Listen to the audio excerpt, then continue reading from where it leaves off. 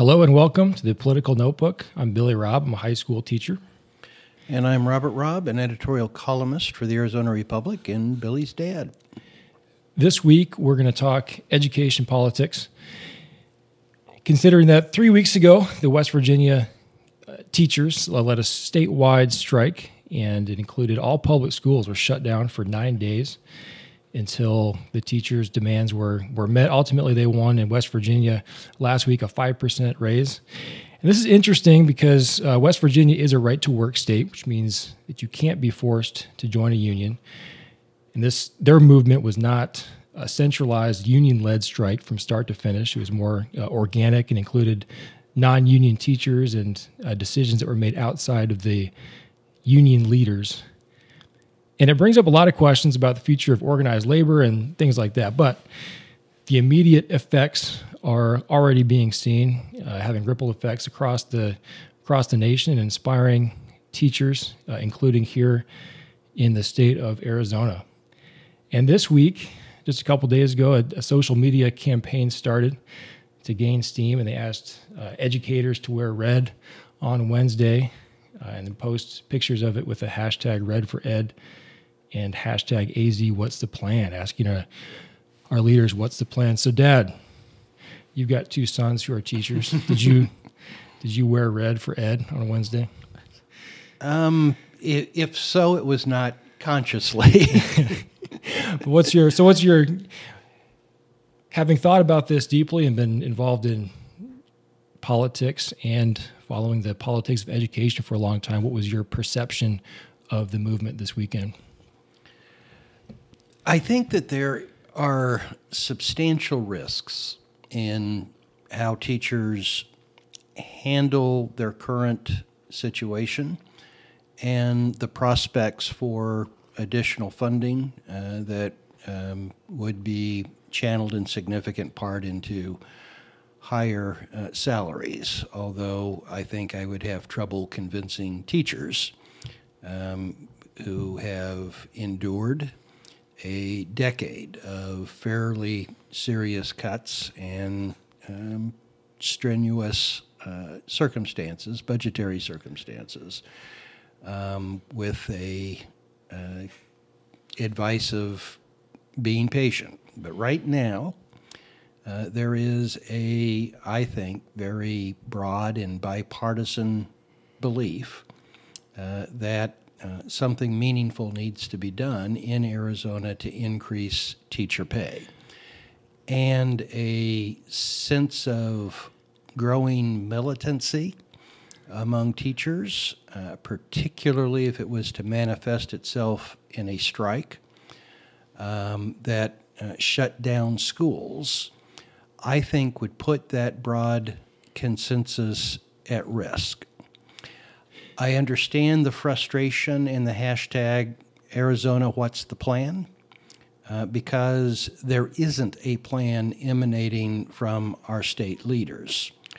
I nevertheless believe that there is a plan to secure the additional resources that were provided by Prop 301, and then in 2020 go for a tax increase that would result in substantial additional funding, including more resources for teacher salaries. So let's talk about the proposed a little bit, and then we'll go to the politics of it.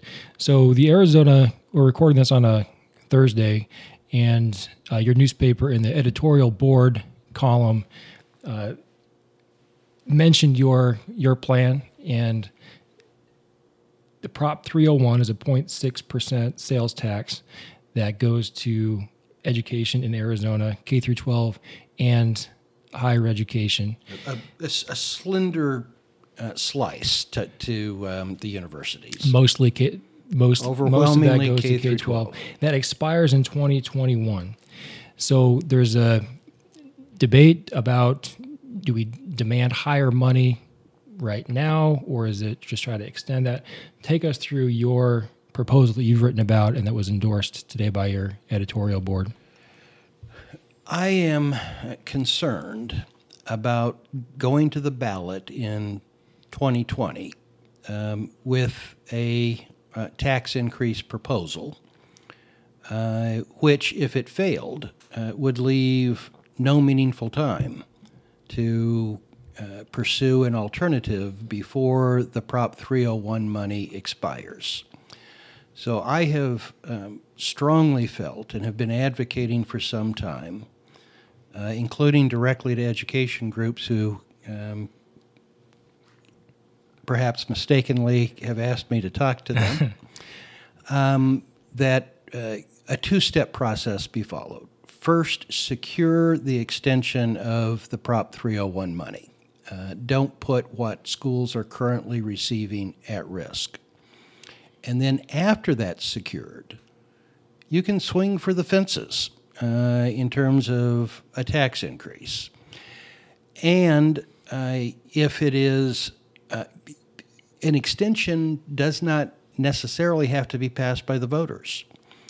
Because of a previous constitutional amendment, any tax increase has to be approved by the legislature if the legislature does it by a 2/3 vote.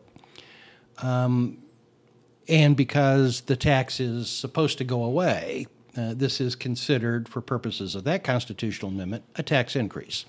So it would require a 2/3 vote of the legislature. And to my surprise and great gratification, there are some legislators who are working on trying to make that happen. And there's very close to 2/3 support in both the Senate and the House to do that. The politics of this is as follows. Both sides have to give up something. That would require both sides to give up something.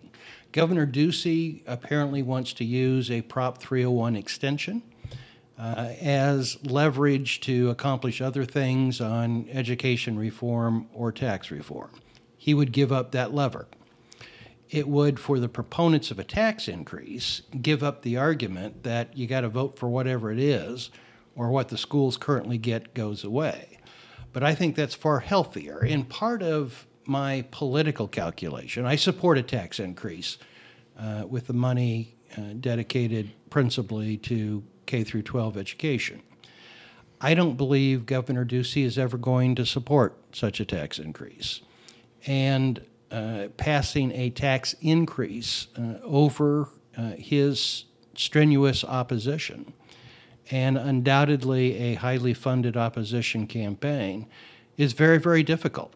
I think it's worth trying, but I think that's a far safer attempt if a Prop 301 extension is already in your pocket, and that's not at risk if you lose. Is that a risk that Doug Ducey would be willing to make of not supporting that, given the climate? I know that the poll numbers doesn't seem like he is at risk, but mixed up into that, unawares to, I think, a lot of people, myself included, who did wear red on ed. The teachers union endorsed David Garcia on that day, and that was a little bit surprising. But from their perspective, they're maybe trying to put additional pressure on Ducey in terms of the education. And you've said before that you think the only risk that Governor Ducey has of losing in 2018 is someone like a referendum on education. So is that, I guess, let's say legislators put that at the table, is Ducey even going to risk not signing it or even not supporting it at this point? My impression is that the governor is cool to this idea. He hasn't expressed formal opposition, but he certainly has not expressed support for it either. The legislative leadership has also been cool to the idea. But momentum for it is gathering. And if the legislative leadership were to decide to let it go and help round up the handful of additional votes that are necessary, I find it inconceivable that Ducey would veto it. I think his hand would be largely forced. And it may be that his coolness to it may be warming up a little bit. It is an idea that sounded far-fetched when I first floated it, but it does seem to be gathering momentum, and I'm told is the subject of meaningful conversation about what to do. So originally, was it a tax? Was it a voter initiative, or originally was it brought by the legislature? It was referred. It was championed by Governor Hull and referred to the voters by the Arizona legislature and the Republican majority in the Arizona legislature. And this is why I don't want to swing for the fences in 2020. The track record is very clear. Legislatively referred tax increases for education, supported by a Republican governor, have been approved in Arizona. Initiatives to increase taxes for education that are opposed by a Republican governor and the Republican legislature have uniformly failed.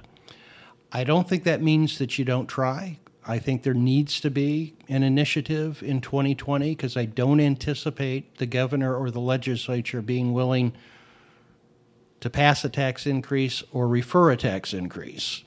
But the history in Arizona is fairly clear, which reinforces to me the value to everybody of removing the risk to what the schools already have. So Prop 301 is coming up, 0.6% sales tax that would maintain the current levels of funding. What is preventing that from happening? To me, it seems pretty like a no-brainer a little bit. Like I know you said Doug Ducey is maybe a little bit cool to it, but if you're in the legislature right now, what's stopping you, especially with this kind of uprising from the teachers? What's keeping that from happening? As I said, when I initially advocated that the legislature by a 2/3 vote extend the tax, it was far-fetched, if not preposterous, because it is technically a tax increase. And Republicans who are in the majority, particularly conservative Republicans, abhor a tax increase. So but it's technically a tax increase because it's supposed to end? Because it's supposed to go But away, really and it's nobody the same. wants it to go away. So the common sense that, no, this isn't a tax increase, it's just a maintenance of the existing rate, irrespective of what it technically may be for purposes of the 2/3 vote consideration. And the fact that there's nobody who's advocating that Prop 301 go away. Mm-hmm. No one's saying we should go ahead and let the tax expire. Has created some momentum and receptivity to the idea, but it's and when the legislature thinks taxes should be increased, rather than do it directly, they have a track record of referring it to voters to let voters do it. That happened in Prop 301. It happened with the temporary sales tax that Governor Brewer proposed and the voters approved. So that's sort of the way it's been done. And that way, the Republican legislators can say, I didn't vote for a tax increase. Right. I just voted to let the voters decide. This would be different. But there's just no reason to go to the ballot with it. And that the governor does not want. The governor does not want on the ballot where he is up for re-election there to be any education measure. And Prop 301 would undoubtedly be welcomed by educators in this movement seeking to get more funding and to maintain funding. But I do know that if that was done, there would very quickly be calls of it's not enough. That's just maintaining. It's not enough to maintain. That even after the promises of Prop 123, which brought back some of the funding that was supposed to have been coming to the schools that was cut during the recession. Doug Ducey brought together a deal for a settlement of a lawsuit to bring more money, 123. But then it was supposed to be one step of a follow-up that a lot of teachers feel like, okay, we got this 123, but it's doing a little bit to maintain the old funding decreases, but what's next? And I know a lot of teachers felt like there wasn't that next step they were promised. Prop 301 is a good continuation, but then it's kind of like what people are hashtagging. What's the plan? What's next? How can we go from like maintaining where we're at, 48th, 49th, 50th, depending on what data you look at in the nation, to increase that to the levels that would be adequate and sufficient and what these teachers will want? It's not enough. But the question is, do you seek more in a way that puts what you already have at risk?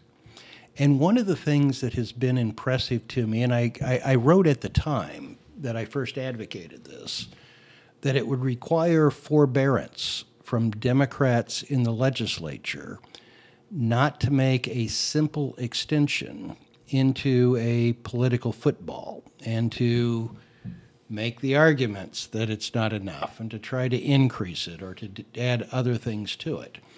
And I've been pleasantly surprised and gratified again that a majority of Democrats in the legislature have signed on, have co-sponsored this approach, and appear to be willing to show that forbearance. It has support from the School Boards Association, the School Business Officers, AEA, the Arizona Education Association. The Teachers Union has been neutral on it. Save Our Schools have argued for the two-step approach to not put 301 funding at risk.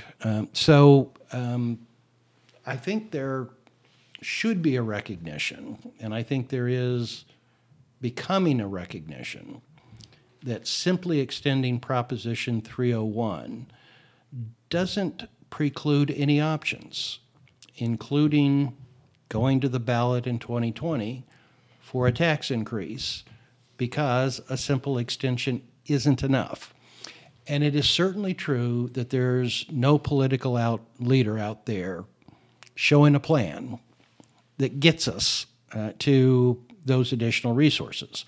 I believe that will have to be done by initiative, but I believe in 2020, which is your best chances of passing a tax increase, there is a reasonable prospect of putting together a broad coalition of the education community and a segment of the business community to support and fight for that, even if Governor Ducey is opposing it. Right. And to me, it makes sense to have major players on both sides that are kind of coalescing around a first step. And it's, as we were kind of reflecting on our conversation, that it's a risk to ask and demand for more right now. I'm wondering, I'm participating in this and being part of the Facebook group that's talking about the movement and what they want, and I'm wondering how that first step or next step is going to square with the frustrations and the kind of heat and the momentum that's positive momentum that's been built around that in the wake of West Virginia gaining a significant gain, pretty immediately through a more drastic measures through a strike, and then hearing about Oklahoma has set a date. Oklahoma teachers movement has set a date and said we want this by April. I think they changed to April 2nd. And if we don't get it, we're walking out. So upon reflection, like thinking about the risk of that, but there's an immediate step right ahead. And I would love to see a 301 at a stopgap measure. And I hope that gain would be celebrated by the movement as as a first step of maybe many. Well, and I understand the sentiment of teachers and the frustration and the exhilaration of the spontaneous organizing that occurred. As I said, I believe there is a very broad bipartisan consensus that something significant needs to be done on teacher pay in Arizona. And I just hope this new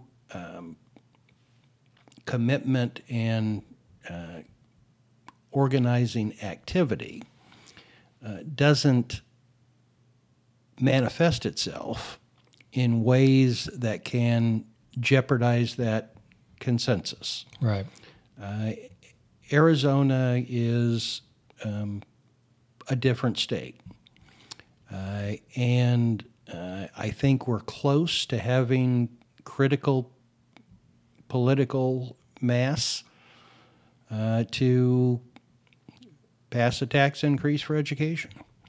And I wouldn't want to see things that fractured that.